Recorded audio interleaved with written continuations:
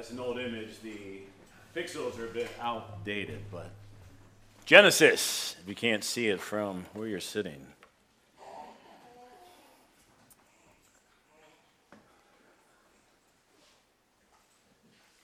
This is our introduction to Genesis. The sermon series title is Creation, Culture, and Christ. We don't really know when the series will go on to. Jordan said, I at least expect you to probably be preaching Genesis into August, I think it was. Just for some housekeeping, chapters 1 through 11 will be a bit slower, and we will pick up the pace in chapters 12 through 50. So, just so you know. Also, there's a lot of new faces I have not seen in here before. I think a lot of you are family. If you are just a first-time guest, welcome to Cornerstone. We are non-denominational, but we are biblical. Sorry, that was a joke. That's the best I got. That's all you get for today. So if you didn't find that funny, you may not like the sermon. All right, turn to the first page of your Bibles, Genesis 1. I didn't put it up there just for the sake of the length of the first chapter.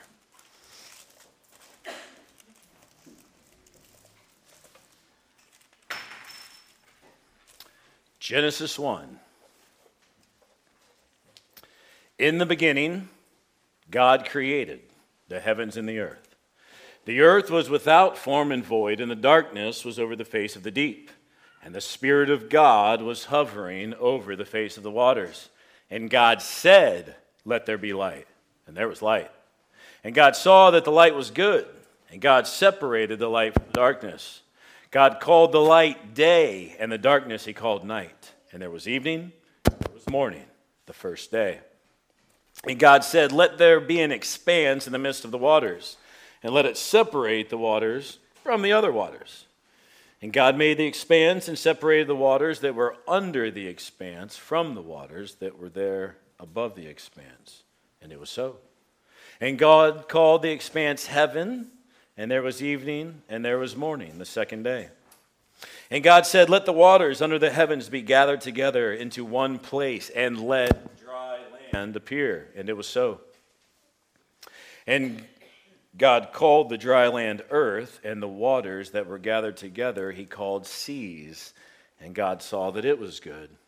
And God said, let the earth sprout vegetation, plants yielding seed, and fruit trees bearing fruit, in which is their seed, each according to its kind, on the earth.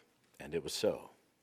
The earth brought forth vegetation, plants yielding seed according to their own kinds, and trees bearing fruit, in which their seed, each according to its own kind. And God saw that it was good.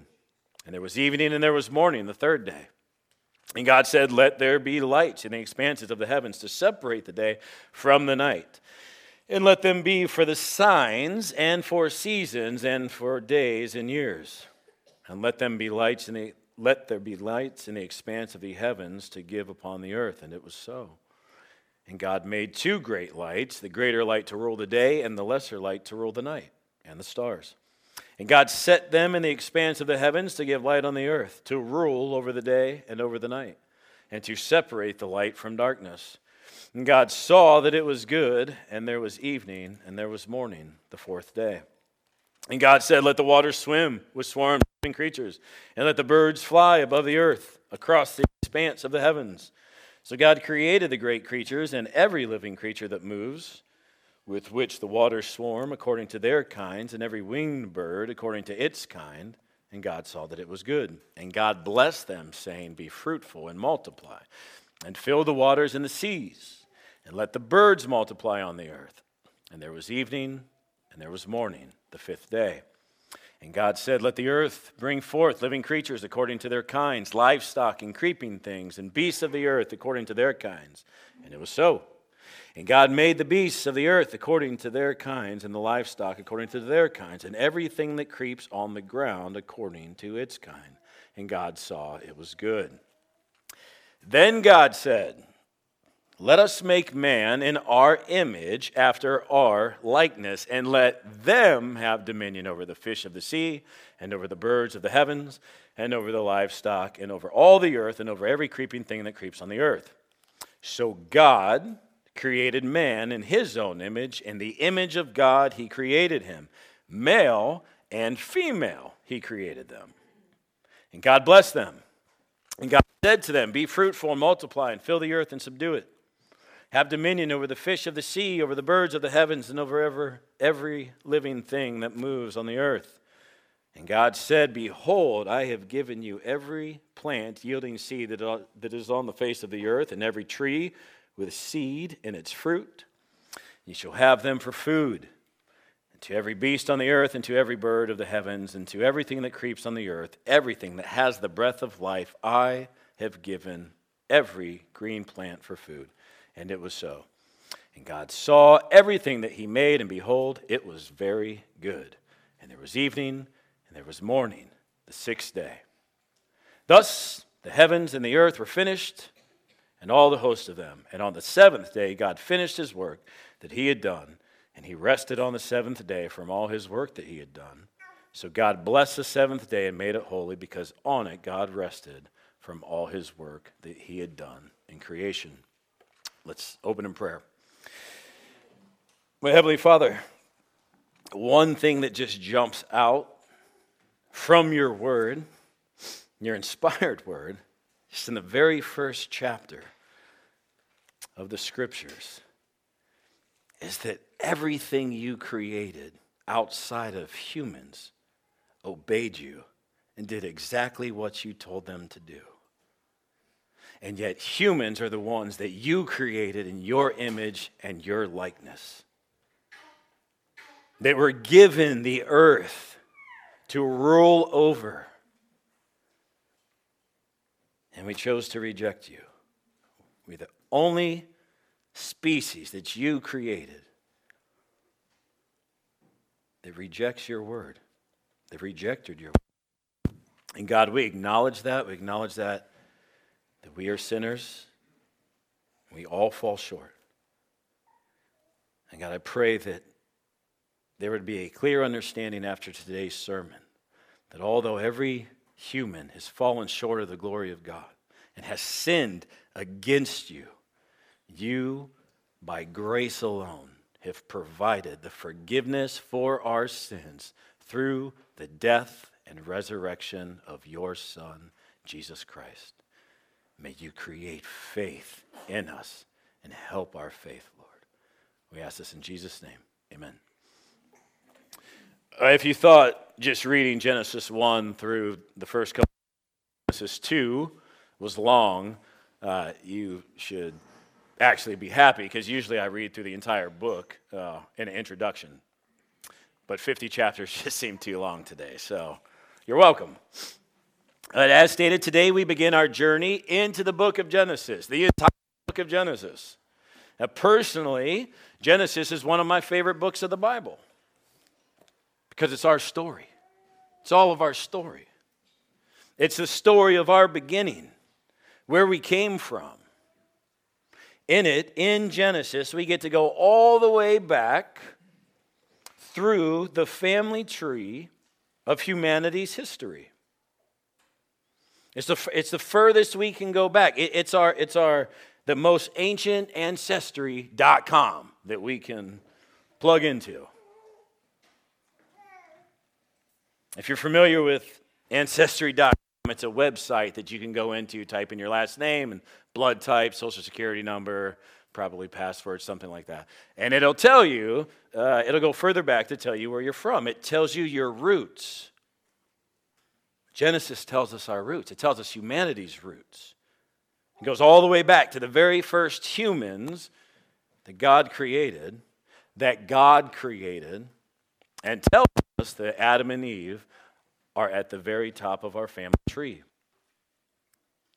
I love Genesis. Well, another reason that I love the book of Genesis is because I have a deep-rooted conviction that all Christians should be able to read Genesis and see Jesus. Let me elaborate on that, how to read Genesis and see Jesus.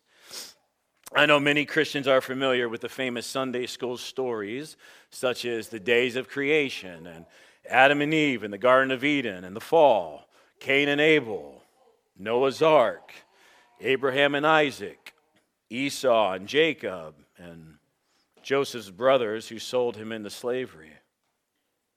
We're familiar with that. What every Christian is not familiar with is how all of those stories are connected to Jesus. They all point to Jesus. But because some or many Christians aren't fully aware of how that connection is made, they think that the Old Testament, including Genesis, is just of no value to them. It's of no value to Christianity. We've got the New Testament. What do we need that for? I want to say nothing is further from the truth. The Old Testament and the New Testament are not two separate books. They're not two separate religions. The Old Testament promises and foreshadows what the New Testament fulfills. So God makes a promise in the Old Testament, and in the New Testament, He fulfills that promise. That promise is Christ. Which means that those famous Sunday school stories that we learned as kids, that probably our kids are learning downstairs right now, they're not isolated from each other. They're moving forward and anticipating the coming Redeemer, the promised Redeemer. And that's Jesus. That's Jesus. He's the main character of this story. He's the main character of your story. And our story begins in Genesis. Now, for that reason, I would suggest Genesis is one of the most important books for any Christian to be familiar with. Because the entire book of Genesis stretches, expands into the rest of the Bible, all throughout the entire rest of the Scriptures. Without at least a basic knowledge of Genesis, the rest of the Bible, including the New Testament, including the Gospels, including the letters of Paul, without a basic knowledge of Genesis, it's not going to make much sense. Because not only do the New Testament authors refer back to the people in Genesis, but the New Testament authors also get a lot of their theology from the book of Genesis. So, if you want to understand the New Testament, you must get yourself acquainted with the book of Genesis. I'll say that again. If you want to understand the New Testament, you must get yourself acquainted with the book of Genesis.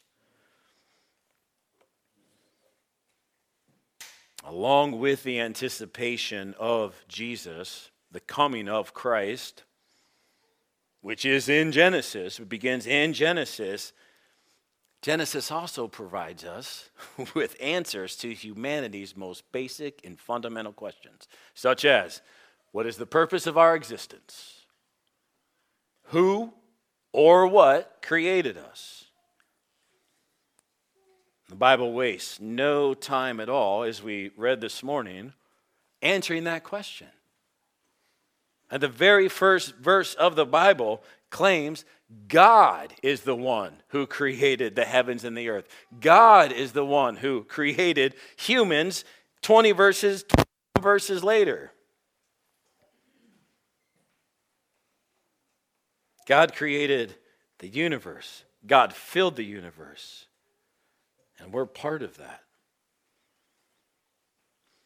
So, just within the very first chapter of Genesis, it presents us with a biblical worldview, which is technically the title of the sermon, a biblical worldview. A biblical worldview. I emphasize on biblical worldview because it should come as no surprise that the culture of our day is in complete opposition to a biblical worldview. And the hostility begins with acknowledging there is a God and he is the one who created all things.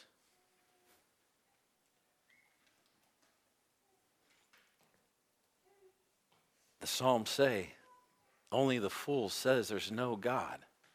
Only the fool.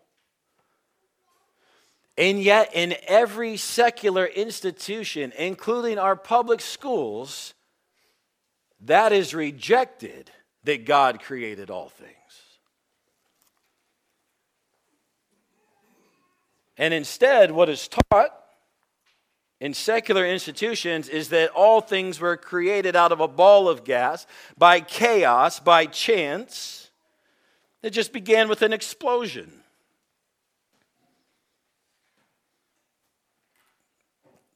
We see in Genesis 1 that the Bible says, no, all matter was purposely created by God.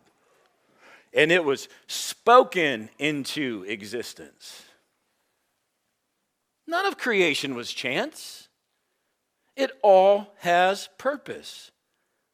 And that includes every one of you today that was created by God. You have purpose as well.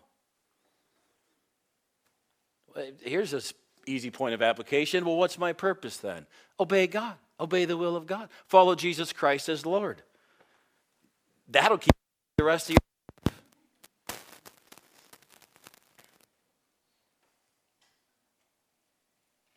It's a reality that we need to get our head around, that God doesn't make accidents. God does everything intentionally.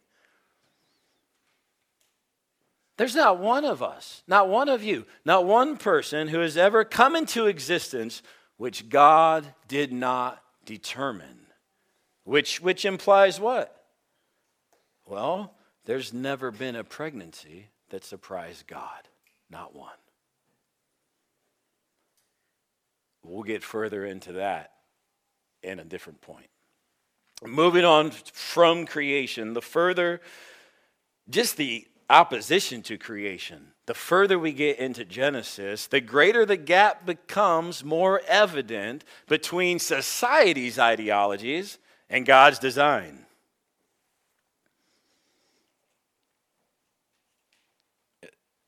At least I hope it's evident. I hope it's evident. Because here we are today in modernity, where the fabric of our society is at complete odds with God's created order. We've gotten so far from God's design for humanity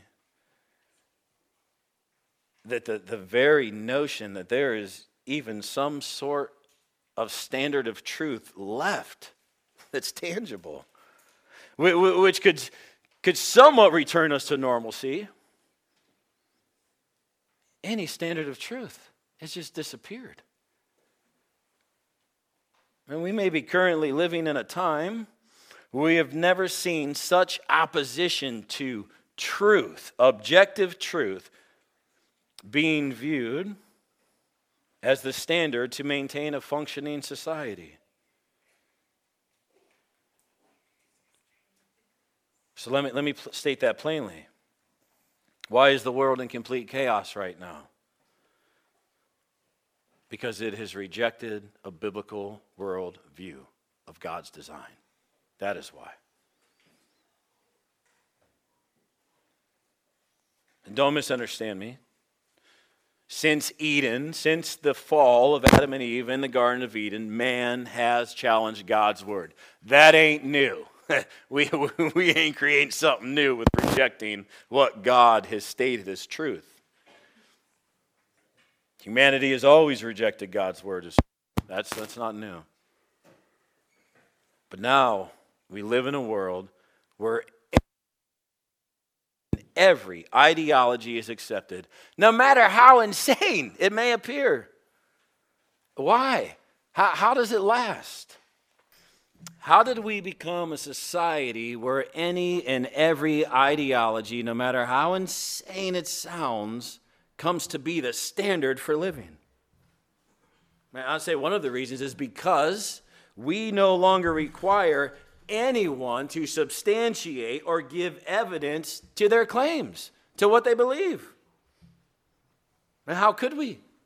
because we don't believe in objective truth any longer as a society.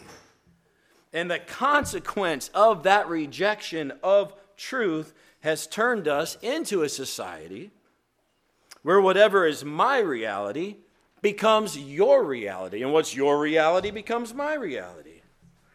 And even if someone can show us contrary or evidence contrary to my perceived reality, we don't care about the evidence. We actually value now a person's feelings more than we value the evidence that contradicts it. If you're familiar with Carl Trueman, a Christian author, which I think we're going to put some of his books up there if you're interested in reading them, he summarizes a lot of what I just said by just saying we're living in a strange new world. Of course, as we read, the beginning of Genesis reminds us that the world was not created this way. So, being that this is an introduction sermon, we should briefly observe some of the background to Genesis. I'm going to give you a breather before I get into my preaching points, because I don't know where everybody stands today. So, So let's observe some of the background to Genesis so that we all have a better understanding as we go through it for the next 17 years. All right, you're listening. Good to know. Okay. Background to Genesis. The title, in Hebrew, the book is called Bereshit, which means in the beginning. The word Genesis itself is actually Latin for origins, which seems proper because Genesis is a book of origins. Who wrote Genesis? Quick answer, Moses. It's not a hard conclusion to arrive at because the first 5 books of the Bible are known as the Torah, the Law, or literally identified as the book of Moses. We have the Old Testament and the New Testament, which both support Mosaic authorship. I don't know if Nope. I'll just read a couple passages so you don't just have to take my word for it. Exodus 17:14, then the Lord said to Moses, write this, Moses, for a memorial in the book, and recount it in the hearing of Joshua.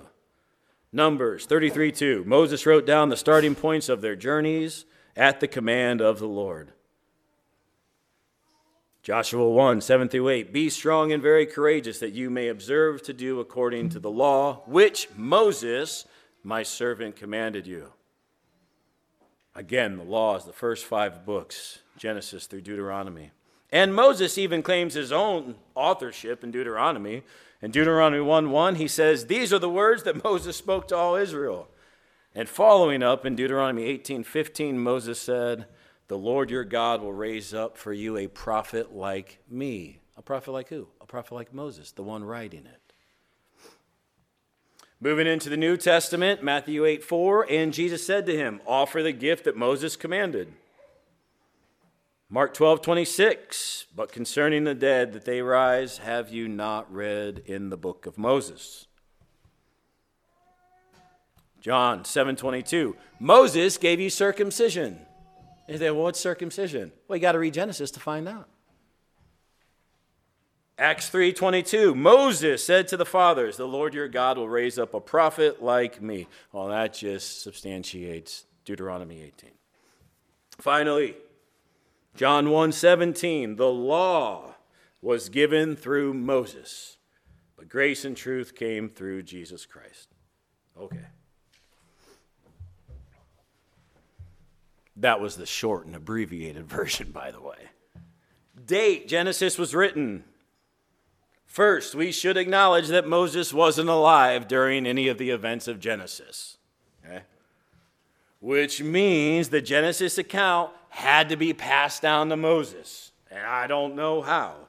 It was either passed down by oral tradition, they memorized it, and they taught it to their children. Imagine that. Right? An unknown scribe, somebody was taking notes. Or God himself inspired Moses to write down the events of Genesis. we see all throughout the first 5 books, God always says, Moses, write this down. Moses, write this down. Moses, write this down.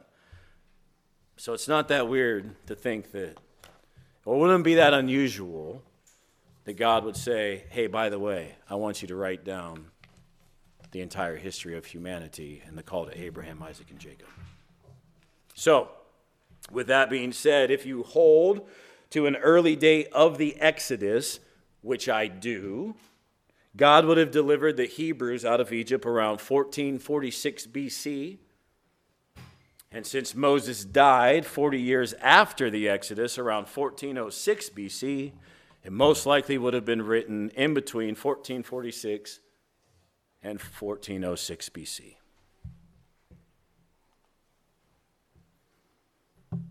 Structure of Genesis.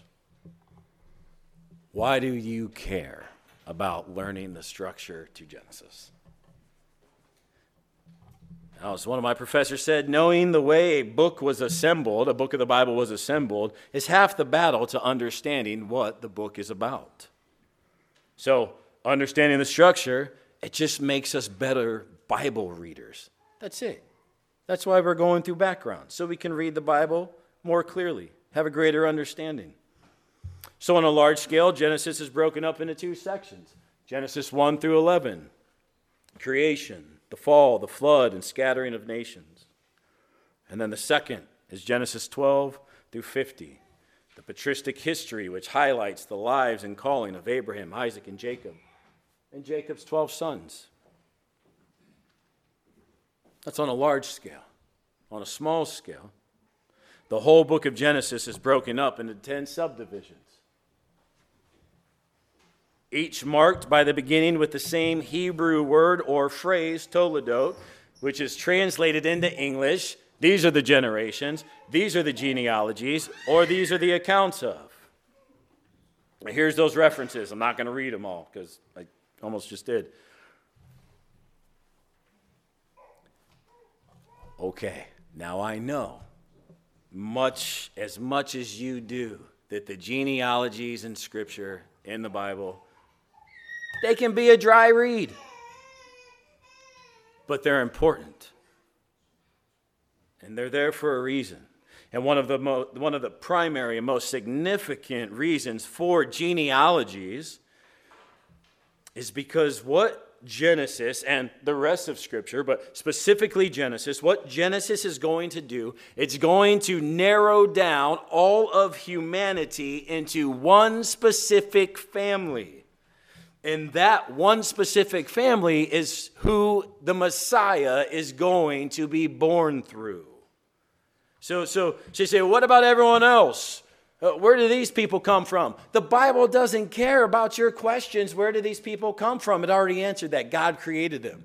The family and the humans that the Bible was concerned about most is Jesus Christ, our Lord and Savior, and the family He's going to come through. And the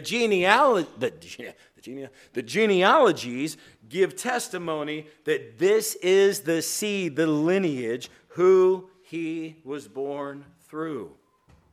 That's why the Gospels pick up on it, because it's important. So as you read through Genesis and you come up on the phrase, these are the generations of, whatever your translation says, hopefully that will serve as a reminder that the book of Genesis is giving you the family lineage regarding who the Son of God is going to come through. The eternal Son of God. Okay. Themes. I'm not going to go deep into themes. Just some of the major themes we're going to explore throughout however long it takes are creation, sin, and the fall, blessing, offspring and descendants, the promise of land, redemption from the curse, covenants, the providence of God, and the calling of Abraham and the promise of his blessing.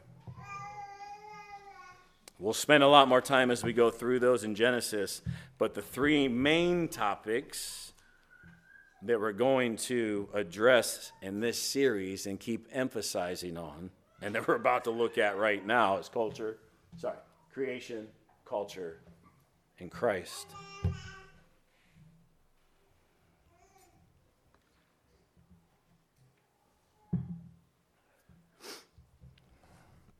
point one. Genesis is about our Creator. Genesis is not primarily focused on creation alone.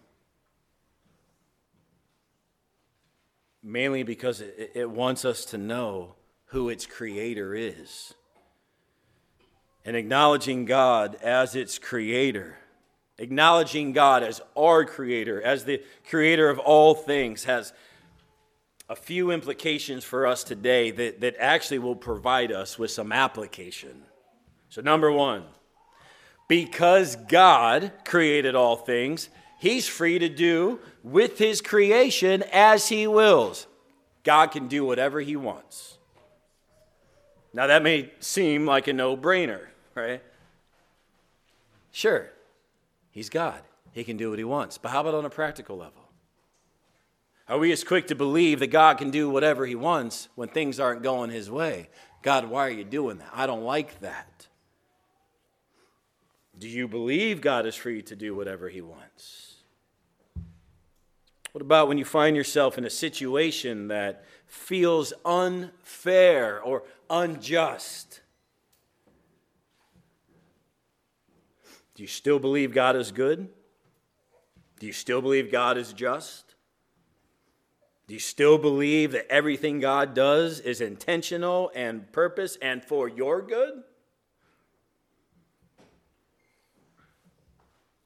Do you believe that, like Joseph believed that when his brothers sold him into slavery?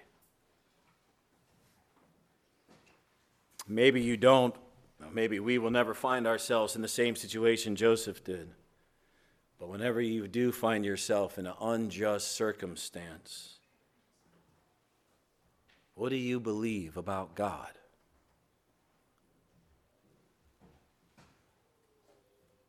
At that point, do you acknowledge, as Joseph did, what you meant for evil, my brothers, God intended for good?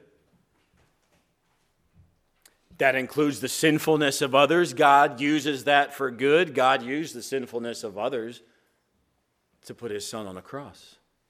And that turned out for our good, didn't it? Because our sins are forgiven. What they intended for evil, God intended for our salvation. Joseph has good theology. We're going to see that.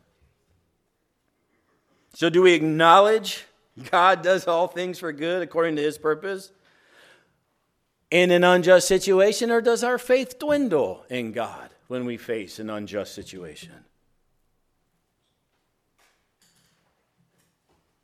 Yeah. The distinction between God and His creation means He's free to do as He pleases. Or as Paul says, the Apostle Paul says, the potter, right? He has the right to do whatever he wants to do with the clay. And our application to that is to respond to whatever the potter does in obedience and faith. Number two, because God is our Creator, we're indebted to obey Him. I mean, God may be free to do whatever He wants, but we're not, right? Yet somehow, our own hearts, the heart of humanity has come to the conclusion that we don't have to obey God. We're completely free to do whatever we want. We're completely free to believe whatever we want. So what if God said it? I don't like it, and therefore I'm not going to do it. We sound like little spoiled children who think they don't have to listen to mommy and daddy. Children, the children, yes, you do. Yes, you do. And adults, yes, we have to listen to God. If we have a proper understanding that because He is Creator, we owe Him our allegiance, then the application is simple. Give God complete reign over your life in every decision you make, in everything you do. Yeah, what you turn on TV today, this afternoon, make sure God approves that decision. how you speak to your wife, how you treat your husband. Make sure that honors Christ. Every single thing we do should be to the glory of God. He should have reign. He should have jurisdiction over our decisions. Let God be the one who calls the shots. Number 3, not as intense. Creation is meant to cause us to worship, to adore, to admire, to marvel, not as a means to the end at creation, but to marvel at God, the one who created it, the artist himself. Have you ever been to an art gallery? Right? You see all the paintings in the art gallery. What does every single one of them have on it? Well, mostly every single one. It's got a signature of the artist, of the one who painted it.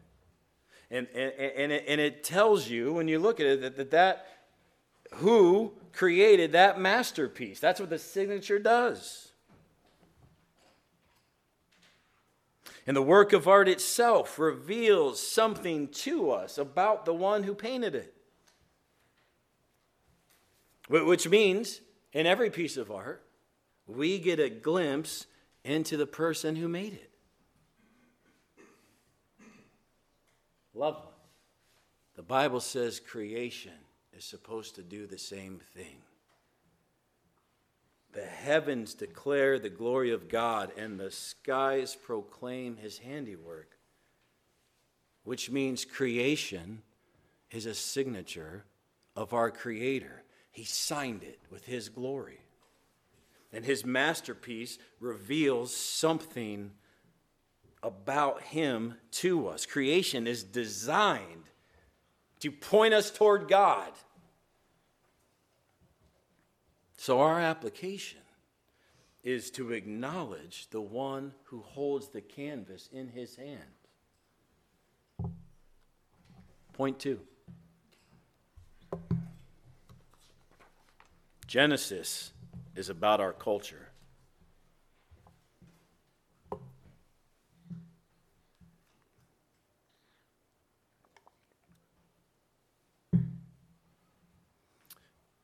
This will be the unpopular point for culture.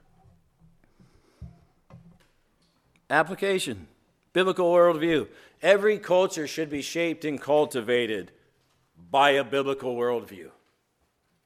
Every society, every people group, everyone on the earth should be shaped and cultivated by a biblical worldview.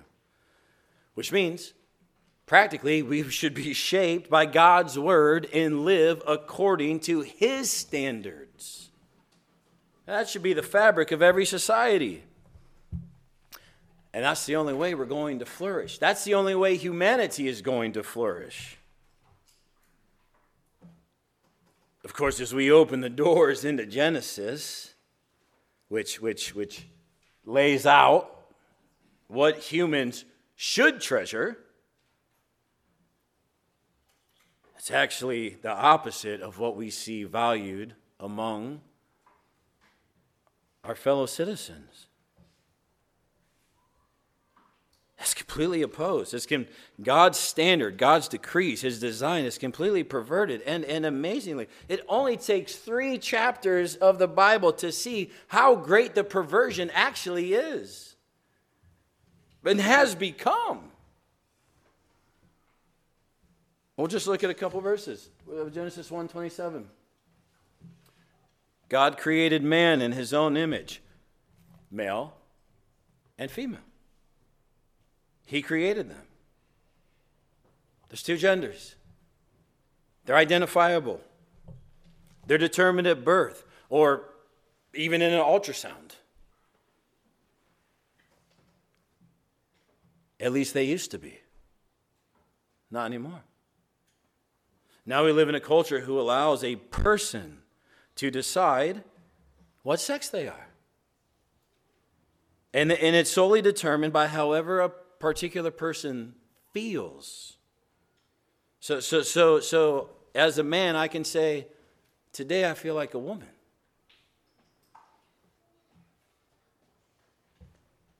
Okay, but you're not. And I don't know any other way to say this, but a person's feelings does not provide evidence contrary to their chromosomes.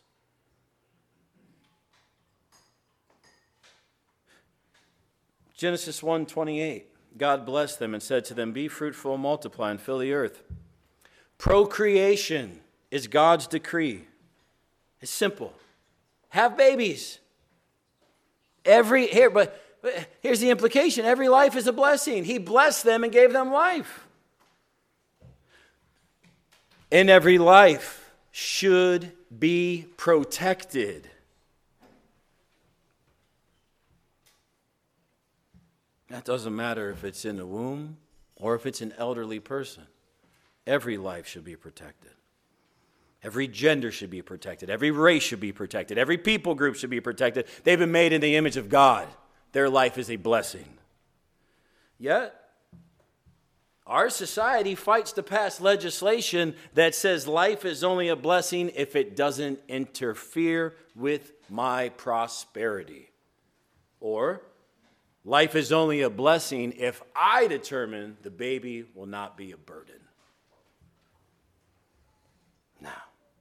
No, biblical worldview says every life God created is created in his image and has value and worth. And the application is easy. Treat every life as such. Treat every person as they were created in the image of God, because they were. Genesis 2:24, therefore a man shall leave his father and mother and hold fast to his wife, and they shall become one flesh. This is the beginning, the institution of marriage. Of course, it doesn't just say that in verbatim, but we see Paul pick that up in Ephesians 5 and use this passage for marriage. We see that the institution of marriage here in Genesis 2 was created by God. That much is clear. And therefore, because it's the institution of marriage is created by God, those who want to participate in the institution of marriage must abide by his rules. Marriage is only to be done between a man and a woman.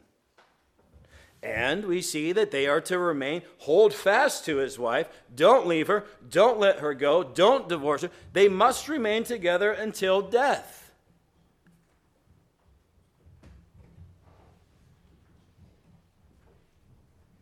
A homosexual marriage isn't just a secular operation. That's crept into the lives of professing Christians as well. Of course, if we're tempted to think that heterosexuals are free from marital critique, then all we have to do is look at the divorce rate among professing Christians. And that alone will show us that the sacredness of marriage, which God instituted, has been in serious decline among evangelicals. Marriage is to be honored. We'll get into that in Genesis 2. Finally, Genesis 3, verse 1. The serpent said to the woman, here we go. Did God actually say that?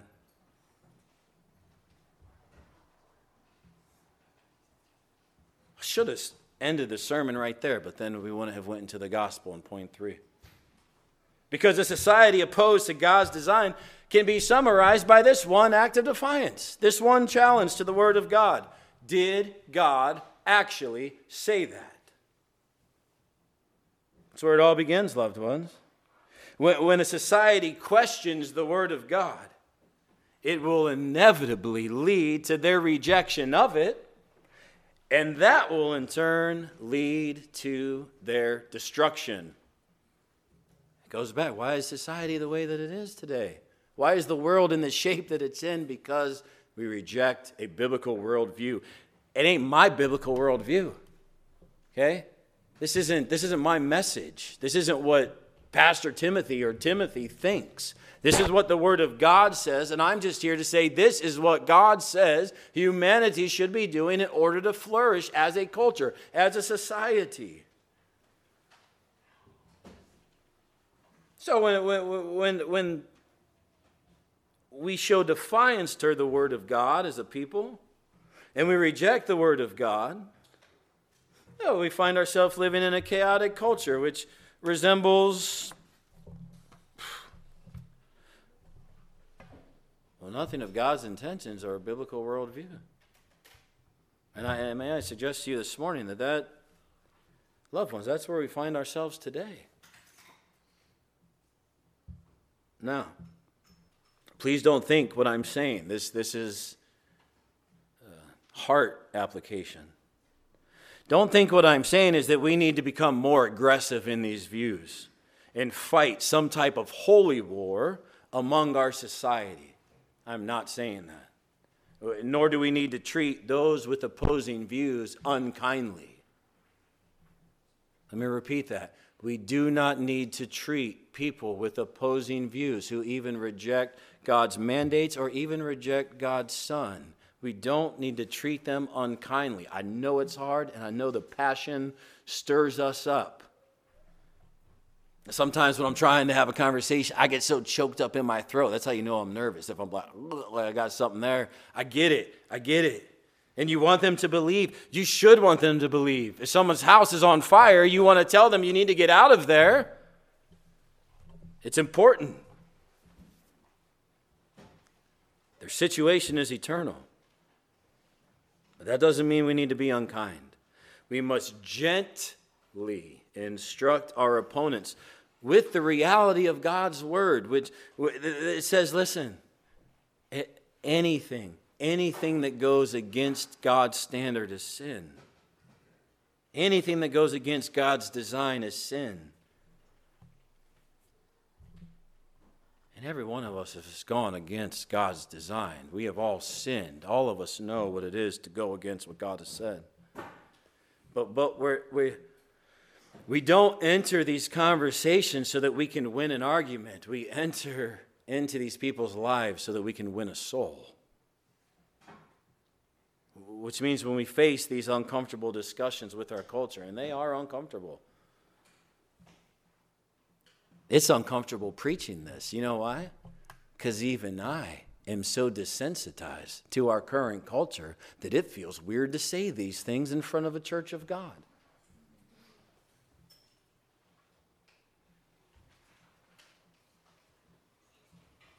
When we face these uncomfortable discussions with our culture, we must not only point them to the truth and the standard of God's word, we must also bring them as close as we possibly can to the Savior in God's word.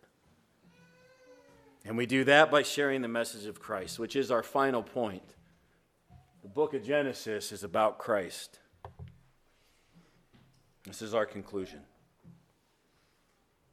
John 5:45 through 46, Jesus says, "Don't think I will accuse you before the Father. Your accuser is Moses, on whom your hopes are set." He's saying this to the religious leaders of his time. He says, if you believe Moses, you would believe me because Moses wrote about me.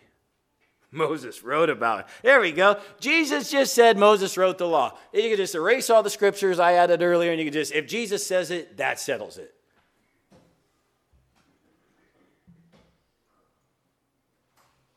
But the climax of the passage isn't that Jesus claims Moses wrote the law.